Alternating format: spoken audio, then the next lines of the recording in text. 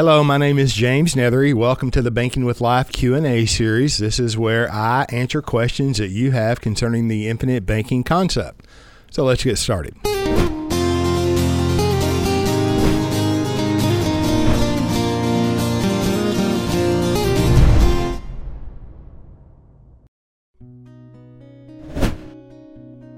In this question, do you guys have mortgages on your primary homes or a first lien HELOC?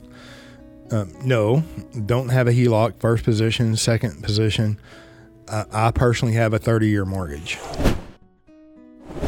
Thanks, James and Ron, for another great podcast. Thank you for saying that. Here's a question I'm sure you've answered before. If you take out a loan, how do you pay it back? Systematically, on purpose, with intent. And it's a compound question, right? Is it through premiums, and then is it limited because of the MEC, or can you pay back as much as you want? Okay, whenever you're making a loan repayment and you're paying additional interest, one or two things is going to happen. You're either going to pay down that loan faster. So if I'm borrowing money from the life insurance company at 5% as an example, and I'm repaying at 10%, I'm either going to pay that loan down faster than I would have otherwise because I'm paying additional interest. Well, I'm calling it additional interest. When the company receives anything above their stated loan rate, that is premium to the company. All right. So if I'm putting additional interest into my policy, that is premium. And yes, premium is affected by the MEC limit, or I can only pay a limited amount of premium on an annual basis before I exceed the MEC, the modified endowment contract.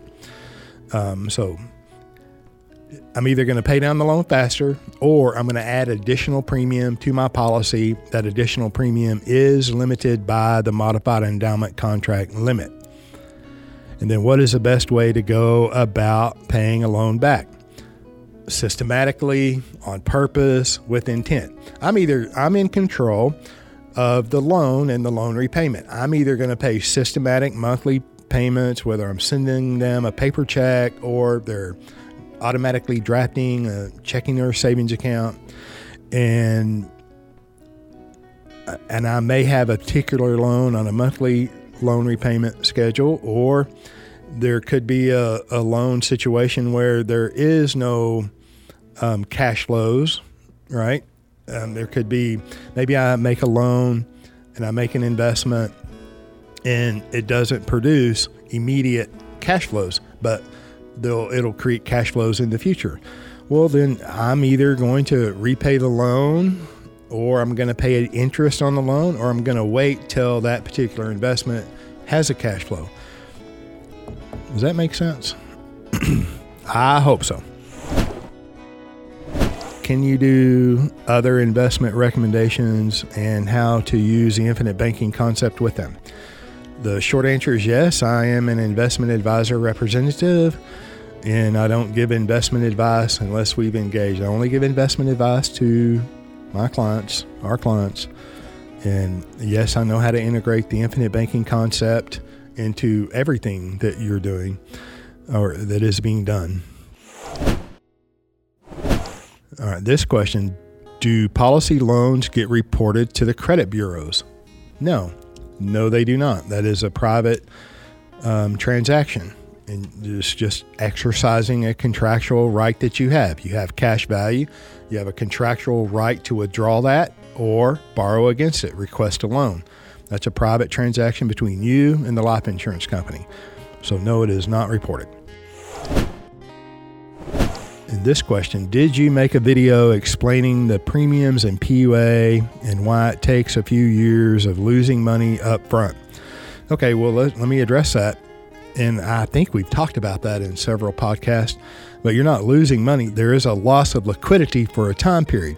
So if I pay a premium, and if I paid in $10,000, I only have access to $6,000, $7,000, or $8,000, whatever it is in the first year, and I quit, that is a loss. There's no question. If I continue that policy and I continue making premium payments, there's some point in time in the future that my total cumulative premium payments in is going to equal and then exceed the total cumulative cash value. So there is a loss of liquidity in the early years of a life insurance policy.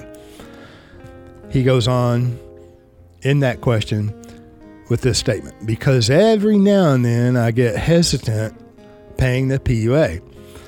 Well, and I think that's completely natural. If you buy a life insurance policy, it comes with a premium. The premium looks like an obligation, and it is. Part of it is an obligation. However, all of the liquidity in a life insurance policy in the early years is into the PUA, the paid up additions rider. So remember Nelson's 4 fundamental rules. Number 1, think long range. Number 2, don't be afraid to capitalize, i.e. do not be afraid to pay a premium. All right, and then number 3 is don't steal the peas. A loan should not be made without a loan repayment schedule or method. All right, so you shouldn't make a loan without a plan to make a loan repayment. Thank you for listening to the Banking with Life Q&A series. If you have any questions you would like answered, please email us at james@bankingwithlife.com.